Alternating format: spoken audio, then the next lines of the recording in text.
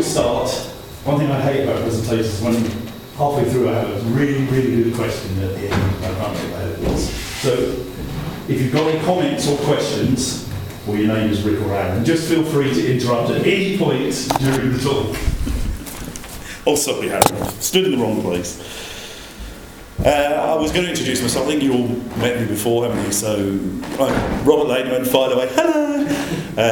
I run a small IT business. We do QA audits, data protection audits, write software, that sort of thing. And you're a media darling as well. Indeed, yes. Techno-tart, as I like to call it. Now, what I'm about to talk about tonight is what I define as borderless networks, okay, or borderless networking. It's not necessarily what everyone else would agree with, but that's the term I'm going to use, so you're stuck with it. It's only going to be a brief overview, it's not going to be massively technical, but what I want to do is dispel some of the misconceptions, because there's a lot of cobblers being spoken about it out there in the blogs. Give a rough outline of what it means, or what its approach is. I'll try and contrast it with the current sort of classic approach to networking, and show you really where the differences are. First of all, I'm going to tell you what it's not, okay? Well, it's not according to me anyway. It doesn't mean just joining up with the customers and suppliers. This is really what Cisco will make you believe it is if you go to their site. They're really viewing it as the borderless network really means a sort of a absorbing of your customers' networks into yours and having no border between the two. It sort of is that, but that's not the real reason for doing it. It's one of the reasons that the thing called the Jericho Forum, which I'll talk about later, came together. But that's not really what it is. That's the sort of Cisco view. And it also isn't about joining VPNs. If you've got distant offices from your company, joining them all together and having a sort of borderless network. So if you're in one side, it feels like you're in the other. That's also what you do, but it isn't the real reason for it.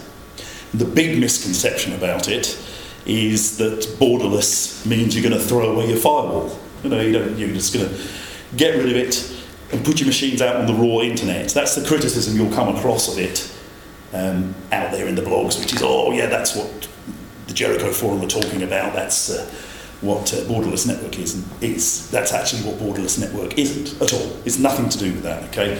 And it's a really major misconception. The main reason for that is some of the marketing material from the people promoting borderless networks can be summed up in one line. And they ask a question, which is, could you, in theory, operate your entire network if it were on the internet? In other words, you would take all the components of your network and put them in various places on the internet. Would you still be able to run securely your network like that? They're not proposing it, but that's what people have picked up and think is happening. But the idea is that you should be able to have secure enough devices to actually be able to do that in the ideal world. We're not there yet because of the capabilities or lack of capabilities of machines. It's actually happening now, whether you like it or not. If you go to Wetherspoons or McDonald's and take your little Wi-Fi phone, you don't drag your firewall and your perimeter into Wetherspoons with you. You sort of take it on trust that the Wetherspoons network down in the counting house. Okay, Chris doesn't get but we know that Chris would break it. But you don't really take it, or you do take it on trust that it's going to be okay, but you're not taking your entire network with you. So this criticism of it in the blogs is actually not reflecting what people do. They wander around with devices in their pockets all the time that are attaching to networks. Now, Run away every phone should have an SSH client. Don't start. No, actually, I'll come to that later. Actually, the answer to that is sort of no and sort of yes. But you wish you hadn't asked now. So, okay, fascinating as all that was, Robert, what the hell is borderless networking, okay? Well, the idea really is that you should recognise that your network perimeter, if you like, has been or will be penetrated. Okay, you can take your pick out of that, really. That's what it means. It means you should treat your internal network as a hostile network, as hostile as the raw internet. Okay, because even if it isn't now, the chances are it will be in future, or it may well already have been compromised, you just don't know. Yeah, same goes for the network in here. You have no idea whether the university's network is inherently secure. You might have a clue that it might not be, but you have no idea what other devices are out there looking at you, monitoring what you're doing. So you should treat your own network in the same way, because if it's compromised and you don't know, it's the same type of network. So in effect, what you're trying to do is secure every host you have, host PC or device or whatever you want to call it, against every other host. Now, you may already have heard of this, but it has lots of other names, and the one the Jericho Forum calls it is deperimeterization, which really trips off the tongue. And that's exactly the same thing as what I call borderless networks. That's the reason I call it borderless, it's a hell of a lot easier than pronouncing deperimeterization at the time. Now, the Jericho Forum was a bunch of sysadmins in large enterprises who got together informally in 2003 to talk about perimeter erosion, or crumbling perimeters, as they put it. And they formally came together in 2004 and formed something called the Jericho Forum. Jericho, if you don't know the reference, was a biblical town which was believed to be really massively fortified, couldn't be knocked down by anything. Some bloke came along with a load of trumpets and blew it down. It's not, it's a pretty good reference, really. They basically came together to try and, if we go back to what I said about the Cisco idea of what borderless networks is, to try and get their networks to work together but still to be secure. Yeah. Interestingly enough, it was a chap at the Royal Mail in the UK who came up with the word deperimeterization in 2001, a chap called John Measham. I don't like the term primarily because it's hard to pronounce, but more because it seems to imply that you're going to go and pull down your perimeter, you're going to rip out all the fences you've got, deperimeterize yourself, and expose you and everything you have to the internet, which again is that misconception I pointed out earlier. That isn't, again, what deperimeterization means. So, really, deperimeterization and borderless don't cover it. They don't really have the meaning they seem to have.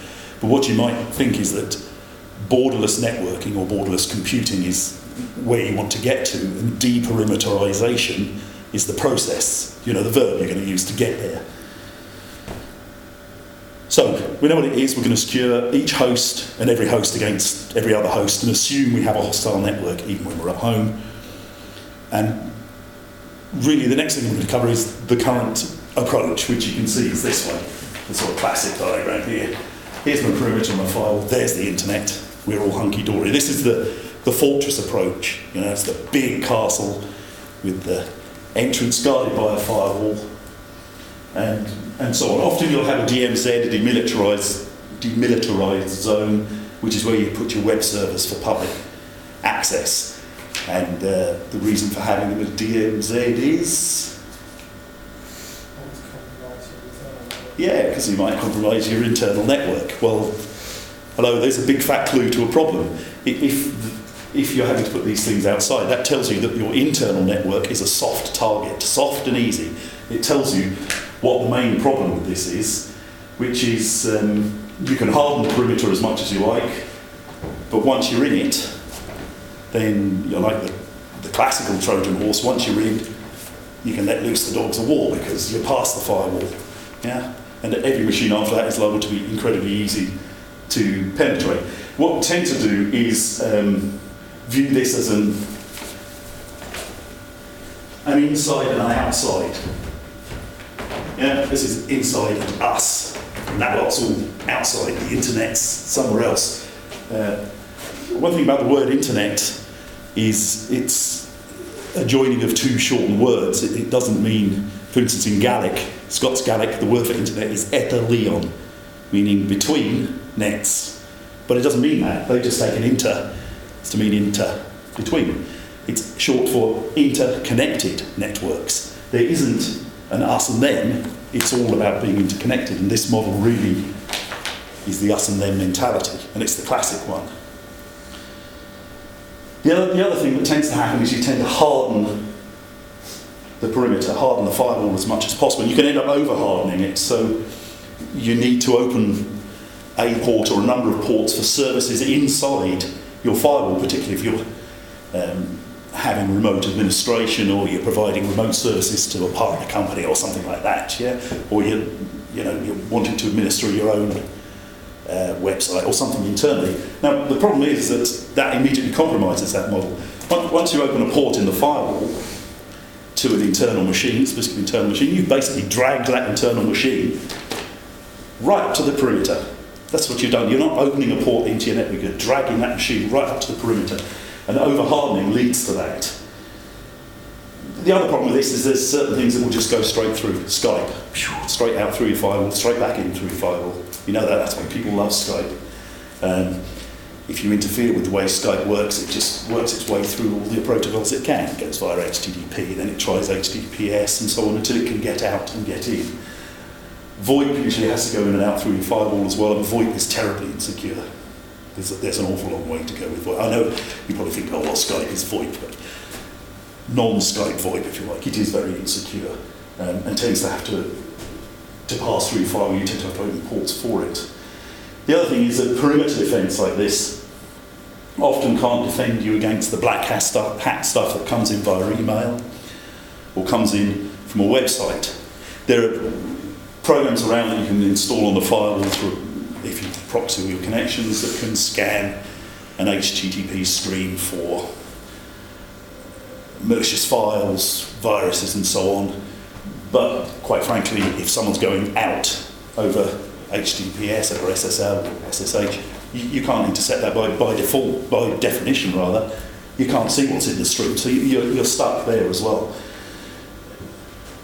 The other thing is, and I am guilty of this, there isn't anyone here who actually worked on my application. No, that's good. I can actually just pretend I wasn't. But I'm quite guilty of this. The attitude of we're safe because we're behind the firewall can lead to slack application design. Okay, I've been guilty of this. Most of my customers have run my software internally, and because of that, you don't build in certain safeguards that you would for an externally facing application. You maybe don't bother with only 3 attempts for entering an application, because as far as you're concerned, you're considering it as safe inside the firewall, you're considering all the staff as safe inside the firewall. So that's the other thing, you can induce a false sense of security. Now, the other difficulty with this is it's really two-dimensional, which was fine when you had a dial-up modem, that was your connection to the internet. But if you take it and turn it this way, you can see that it can be compromised quite easily by newer devices, if you like.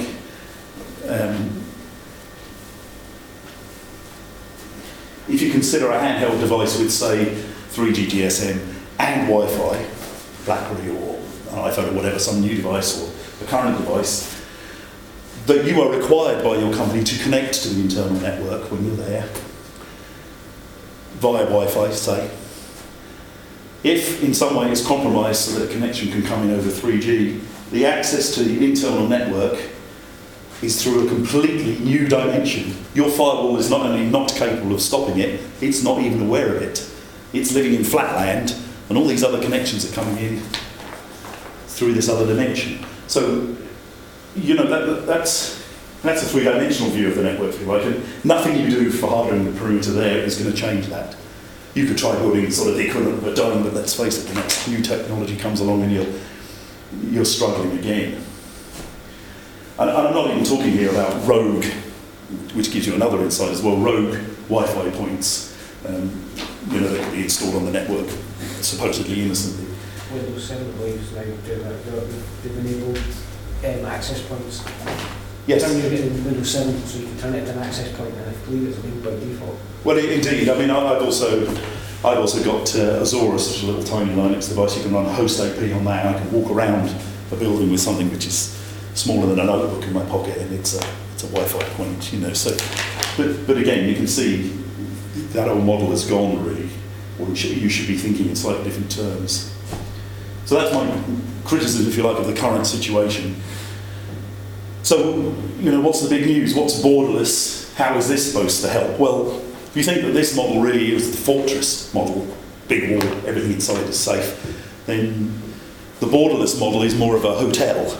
You can wander at liberty through the bar and in the public areas, but every room has got a lock on the door. You can invite your customers into the bar, that's not a problem, but your room's locked. So the model there is the motel, the hotel room, if you like. You might still have a great big wall around the outside as well, protect you from the normal threats. There is no need to discard your current firewall if necessary, and that, again, as I said, is a misconception. But what you're going to do is to bring the perimeter in and multiply it to each device, each host on your network, so that each host is protected from every other one. The other thing that tends to do is drop the inside versus outside idea. You know, we're inside the network, we're outside the network. You know, when you leave your hotel room, you're outside the room. And that also then tends to mitigate so-called insider attacks, because if every host is protected from the other, then an insider attack is actually no different than an outsider attack, and you're already protecting against it. This sort of thing sounds like it's just for corporates, you know, the big lags and all the rest of it, but it's not about the perimeter, it's about the perimeters. So it's about a perimeter on everything, every device you've got. So even if you're at home, the principle is that if at home you've got a PC and a small network, you know, you're behind a router, and you've got a netbook, maybe an iPhone or whatever else, the idea is that when you're out, your netbook, you would protect it while it's on the Wi-Fi network and so on. The idea is when you come home to your safe network, you continue to use an encrypted communication method to share your files with your PC. You treat your local network as if it were a hostile network. The other underlying idea is that that should be a one granny solution, very simple. Now, you asked before about every client should have an SSH, every device should have an SSH client on it. The idea is more to use IPsec, which is a level 3 protocol in the OSI networking model. SSH, SSL and so on are at level 4. So if it's done at level 3, it's pretty much transparent to you. You haven't got to harden your applications. It's already done at that level. You haven't got to use SSH because your comms are already encrypted, at that lower level. So the idea is it will be transparent. So when you did come home to your own network, it just assumes that it's a hostile environment and carries on working that way. So when they say borderless network, they mean treat your network, or deperimeterization, they mean treat your network as if the border wasn't there, not to get rid of it. Again, it's not about throwing out the firewall, it's just about treating everything as having a perimeter and bringing that perimeter a lot closer to you. The idea is to harden each device, to protect each device, not just the network, and to protect the data on the device. Okay, because there is obviously ethical hackers here, so you're probably going to disagree with me, which is fine, but I know I'm talking, so you can just be quiet. But there's two types of attack, really. There's vandalism and data theft, if you like. And I would say to you that all the rest are just subsets of that. Okay? Now, the black hats know their product, and if you're a black hat, you know your product well, you're not vandalising. You want email, account details, personal information, so you need to secure the device and the data on the device. That means encryption, encrypting your hard disk and so on. That's what hardening your device means. Now,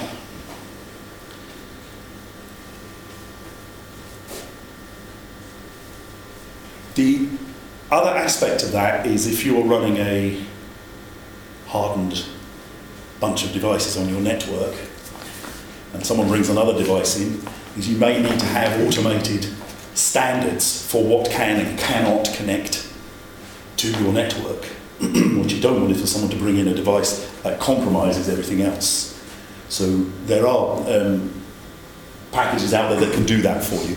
They are more geared towards the corporate and so on.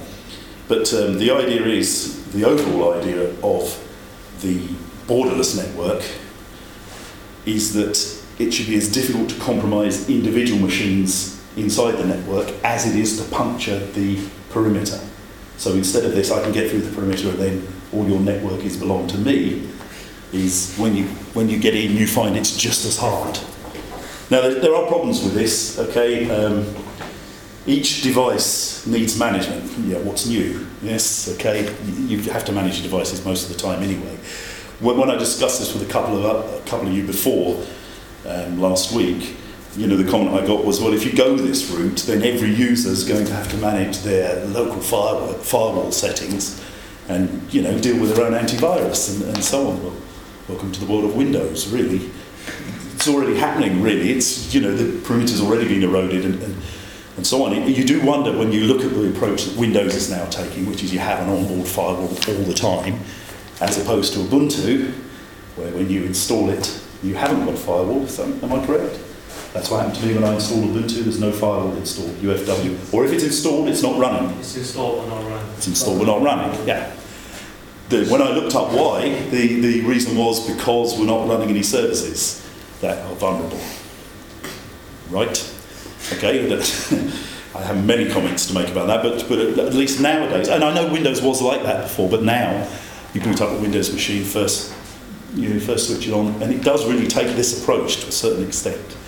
You still have the network neighbourhood that's available and so on, but that's really perhaps a model we should look at more as Linux people. They know it's assumed that a Windows machine is easily compromised, but the assumption about a Linux machine is it's not. But perhaps what we should do is actually be turning the Linux view the other way around, which is start assuming we're just as vulnerable. It's just we haven't been hit yet. I know all the other arguments about no viruses and so on, but it's just an approach we can take. The other problems with the borderless network is VoIP really spoils the party. It's not secure. There's a lot more work to do with it. It's a bit disappointing, really, if you look at something like Asterisk. Okay, it has, it runs on the VoIP protocols and all the rest of it, but there's nothing really there in VoIP that's designed for real security. There are some certificate things you can do for deploying to devices, but it's more about controlling the distant device that wants to contact you rather than inherent security. The other one is printers. Your average printer has no facilities whatsoever for secure communication. Absolutely none. You might not think that's much, but if I capture the PostScript stream that's going to your printer from where you're printing, I haven't actually got to do much work to see it. All I've actually got to do is two things. I can print it out on my PostScript printer, or I can just view it in Ocular, KPDF, Adobe Acrobat will view PostScript files. That's a pretty good way of getting information out. The other thing as well is the higher end machines actually have a memory in them and can often store the printouts, make off with the memory, thanks very much, or just work my way into the printer and peel stuff out, So. Is there a website as well? Sorry? Now their own website? Yeah, I know. The last 3 printers I bought have their own little web server inside. You don't talk to them via HTTPS. You can't talk to them via HTTPS, so it's compromised your borderless model straight off. Yeah, you can slap them on the back of a cup server and use that securely, but even so, there are problems with this borderless approach, really. Handheld devices. Now, they're often insecure, particularly because they tend to be closed.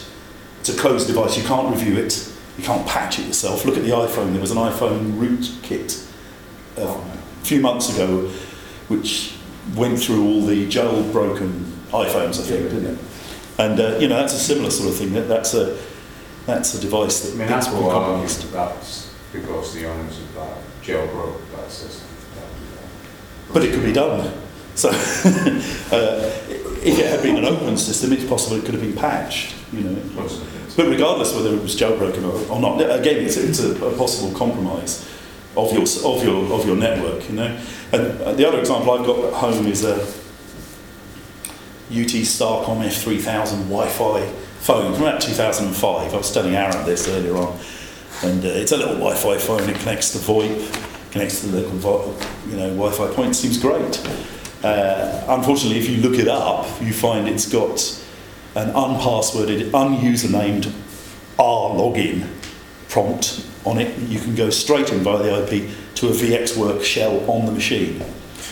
Okay, and the VxWorks lets you then modify and look around and see what packets are flying past this little tiny device. And I found that out having had the phone for 2 or 3 years now, because I was looking up information for this, and I thought, well, I'll just check the phone. Yeah, sure enough, it was there listed with a whole load of other devices that can just be got in.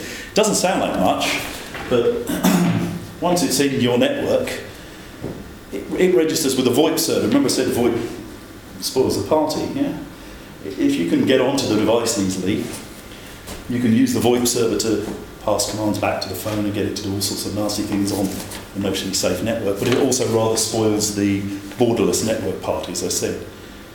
Lastly, the other criticism of it is, yeah, but what if it goes wrong? Well, you know, your network, it's all compromised. Well, guess what? That's where we are now. Yes? If you're not doing it, that's the state of your network now. As soon as they compromise your firewall, that's you. You're owned. Yeah?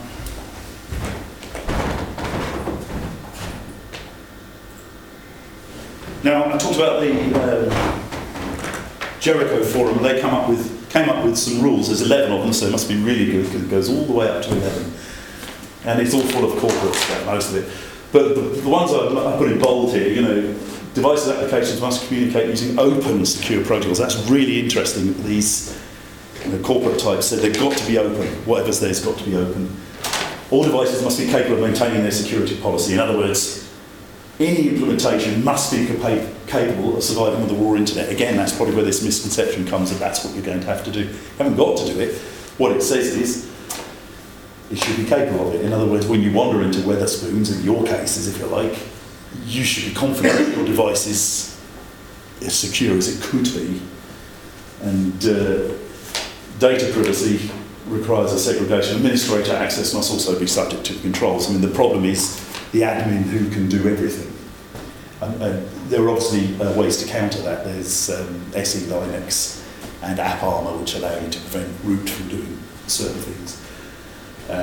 Now, those are the commandments. Obviously, they're carrying the biblical reference here, and there's the link for it. There's also a practical guide to implementing it, which is actually quite good. It's actually quite practical as well. It's not sort of, you know, everything would be wonderful if you do this. It's quite practical and points out the limitations. They're well worth visiting.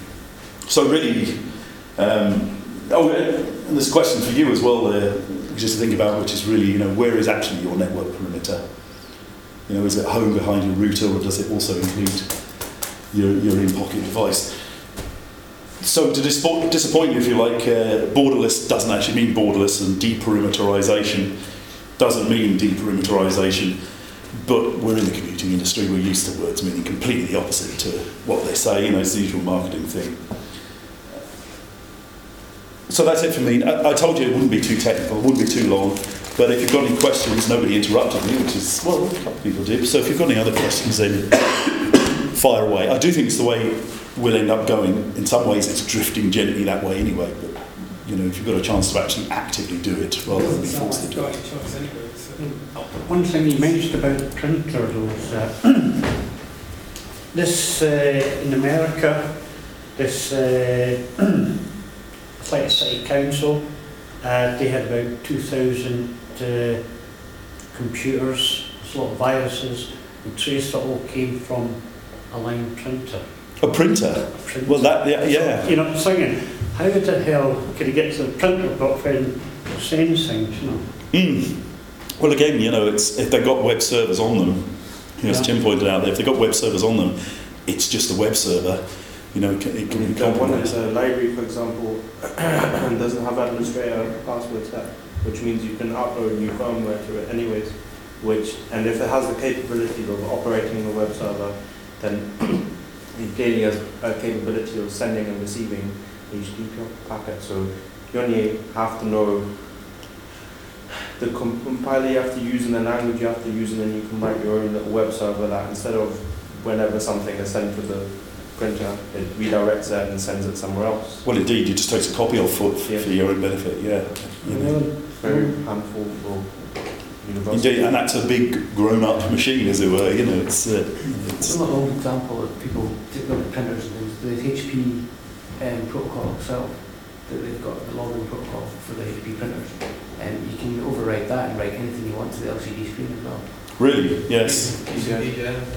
Yeah. I mean, these sort of hardware devices, particularly printers, they don't really think security. You know, how many of these routers have you got? You can only access them through HTTP. They might say you can only do it through your local network and not the wide area network.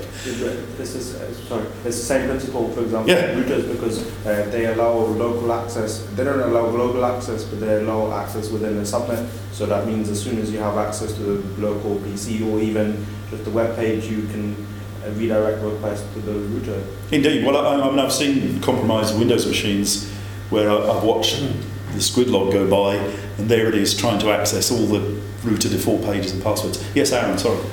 You touched on it before, the one crappy solution, but in this context that you're talking about, we're asking the user to engage in a way that we've never asked them to engage with before. We've set gateways in place for them and almost checkpoints that we pass your traffic through here, this will act as your secure gateway, will protect you.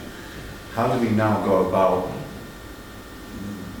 redefining the landscape for them now and saying, now you are in charge of your device? But it and I mean in particular, like we say, the one brand solution, how do we ask Aunt Thelma now that she really does need to understand why this firewall is saying what it's saying? Yeah, but you know, it's just No, well, really there, yeah, that's a good point, but there, really, as I said before, and I'm not trying to not answer the question, but I think we should look Windowswards in some ways, ignore XP and all the previous stuff. I know it's hard to do that, but if you look at Windows 7 now, out of the box, everything's switched on. And So is this an OS developers issue, or is this something else? At the point I'm trying to... yeah, I understand what you're saying. In some ways, you know, Auntie Thelma's actually having to do it now anyway. You know, if Cousin Jim comes along and says, look, you really need antivirus, and Norton's really good, she's having to do that anyway. And at the moment, there isn't any cure for that.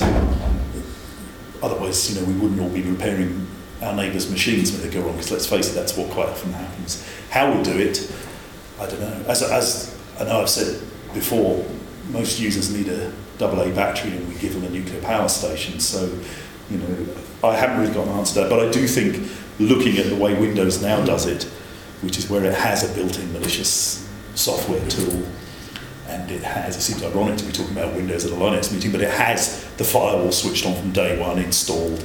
By default, it does make the mistake of talking about a local network and a public network, which is wrong, but, you know, by default, a number of things are turned on. I think that's the only answer, really. Yes? Is the situation with Bordless networks not even more extreme than what you presented though now? Because you've got extra services which are outside your firewall, not even controlled by your organisation, which you're relying on. So, like, you know, you may have social networking sites or the CRM things and stuff, which are posted.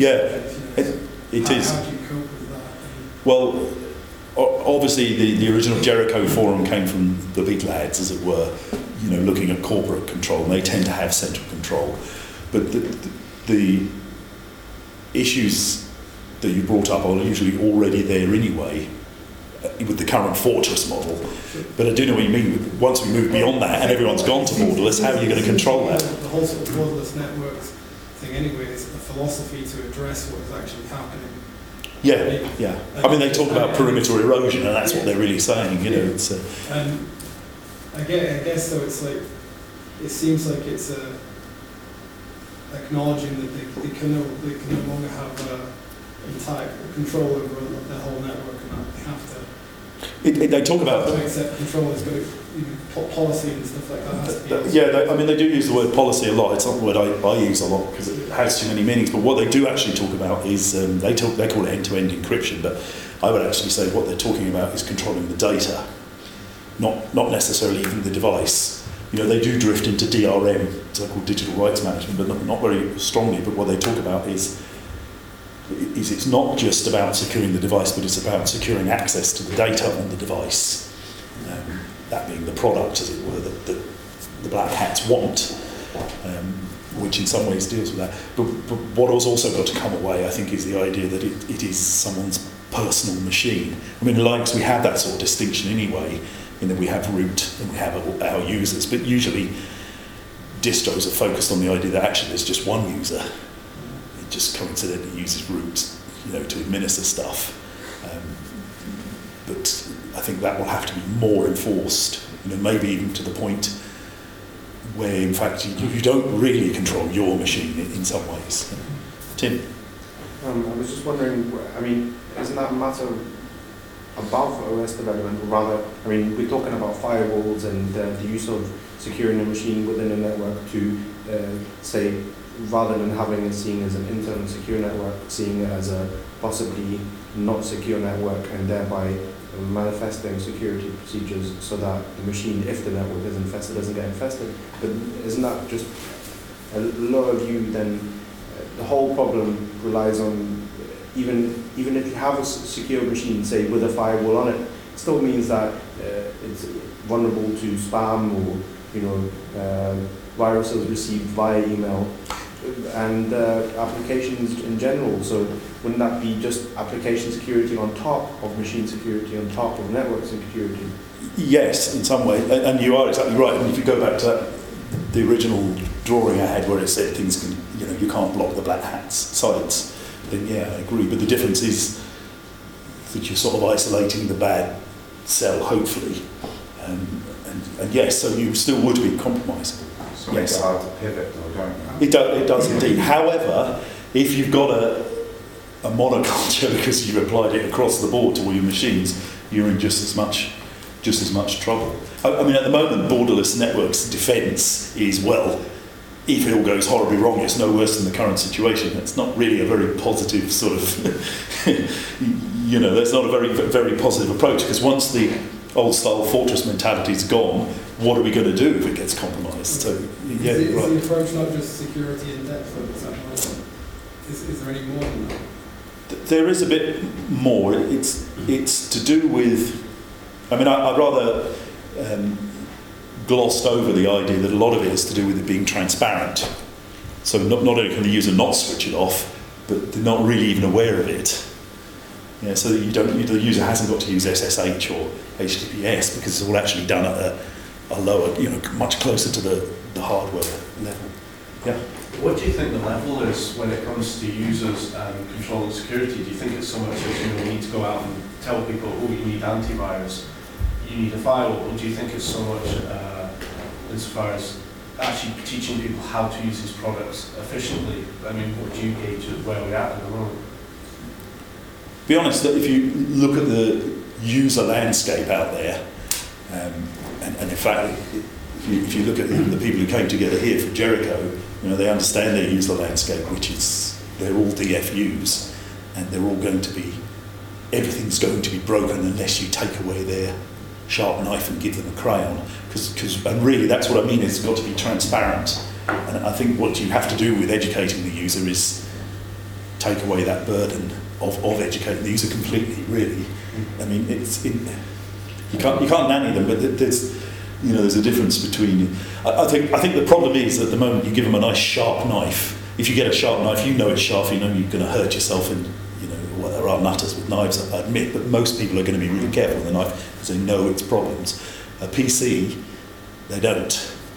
So I think what you've got to do is take away the dangerous toys. It sounds a bit like the trusted computing model going on, we don't trust you. It is, but yeah, it is. That's it, not trusting. But the problem is that the other side of that is a bit like Rick's talk on freedom and control.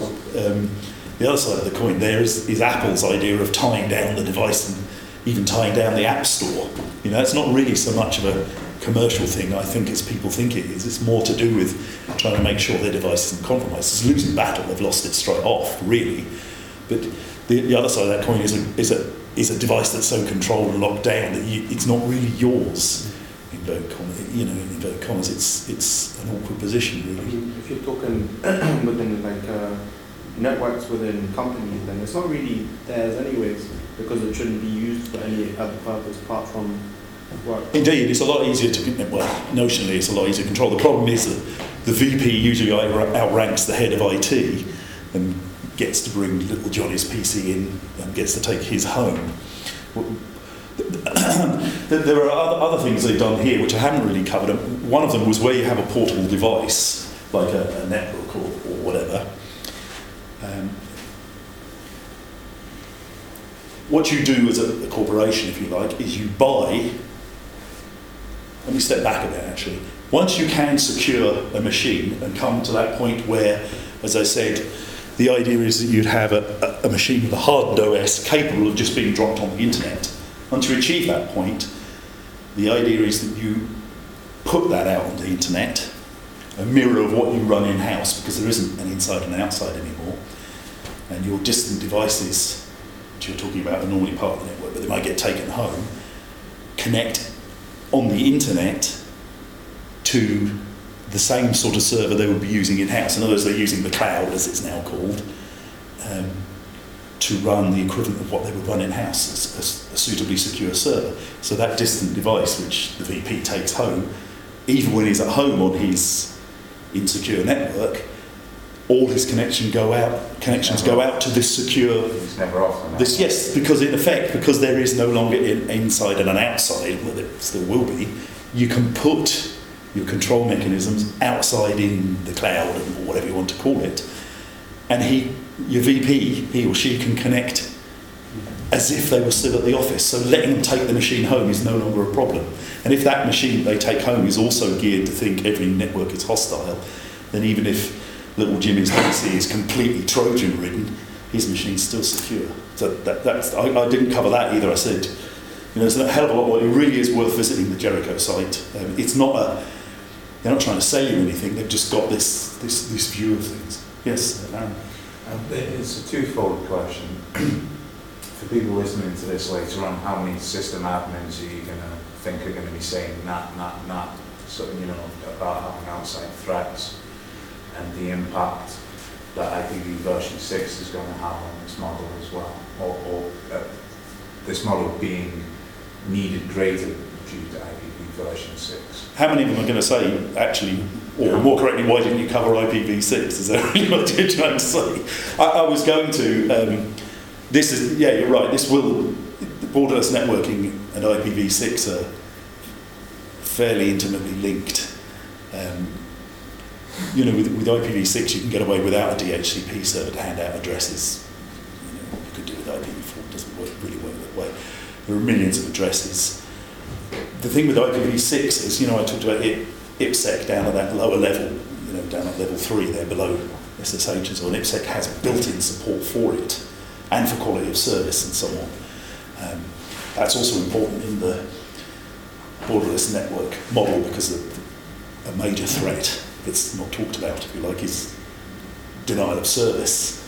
If you've got a notion of the open network that's secure, denial of service is the problem.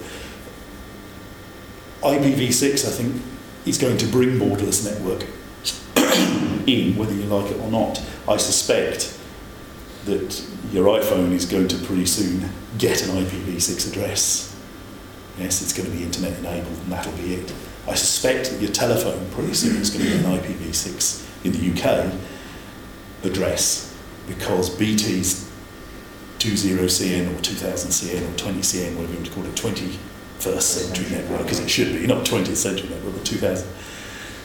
They're going to make all of your phones IP based. Well, there's how many million households in the UK? An awful lot more than there are IP4 addresses available, still free. So how would you go about doing that? Well, you could NAT it, but let's face it, we can't have a whole... You could use the 1000 range, perhaps. You've got 16 million numbers there, but it's going to be a bit clunky when it comes to handing out IP addresses to everyone. So what would you do if you're going to have telephones over IP? You can use IPv6. Now, once your telephone's a device that's out there in the wild, which it will be, because it's unlikely that BT are going to say, yeah, you can firewall your own telephone system, then borderless networks, they're here whether you like it or not. And you really, really don't want someone to be able to compromise your telephone. That's quite bad news. For all you know, your mobile's compromised, but when it comes down to your home, As for how many admins will just go, no, this is just crap to use the technical term. term. The system admins now saying, but we've got that, so... Well, yeah, but I must admit, when I first saw this, I thought, throw my firewall away. I'd rather repeatedly slam my head in the door, thanks very much. But when you actually look into it, it's not really talking about that. I do see an awful lot of difficulties as we move beyond, say beyond NAT. What you have to remember is NAT came in because of the notional shortage of IPv4 addresses, and then has become a sort of now deemed to be, isn't it wonderful?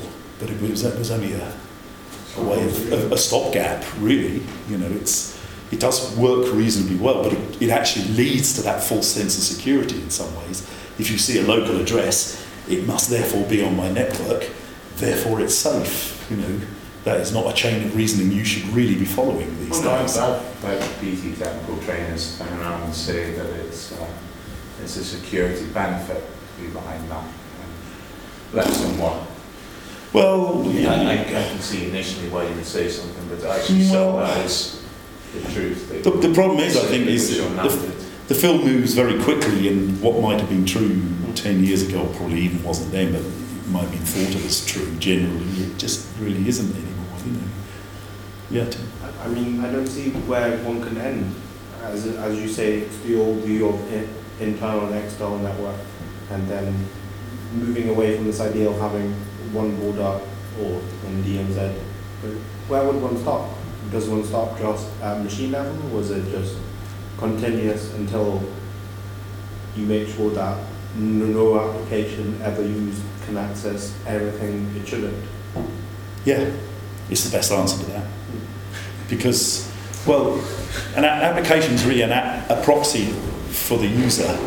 So you don't want the user to go everywhere, really. So if you view the application as acting on behalf of the user, which is really what it does, then yeah. Services should.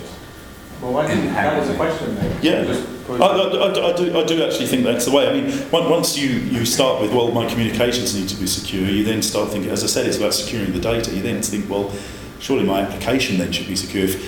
If an application can't trust any other host, which it shouldn't, then yeah, that should be secure. And then you go to the point, well, surely then if I can't trust anyone accessing the application, unless they've got the credentials, whatever, then I should really secure the data as well. So yeah, I do think at the moment the perimeter, it actually has to come inside the machine. In effect, it's got to come beyond the adapter. You have the host and the adapter. It's got to come into the adapter, which is roughly where it is now, into the host, and then right down into the data. You know, the secure operating systems, if you like, that have to be validated, really work that way. You know, the granularity is very fine of what you can and cannot touch. So yes, I think we'll all end up as, you know, our machines. If the machine's going to be an extension of you, you want it to be a secure as your liver, quite frankly. You know, well, certain exceptions in this room, obviously, but you know, you want it to be as secure as something inside your body, really, and that does mean bringing security all the way in. Normally, in the future, it might be the fact that brings a computer into DNA. Well, you know, get a neural interface and someone hacks it, you're really in trouble, aren't you? Let's face it, if you wake up naked and covered in feathers and grease in Abyssinia, you're really going to want to know how that happened. I've always wanted to know, but you know. All right, anyone else? No? Well, thanks very much. Hope you enjoyed it.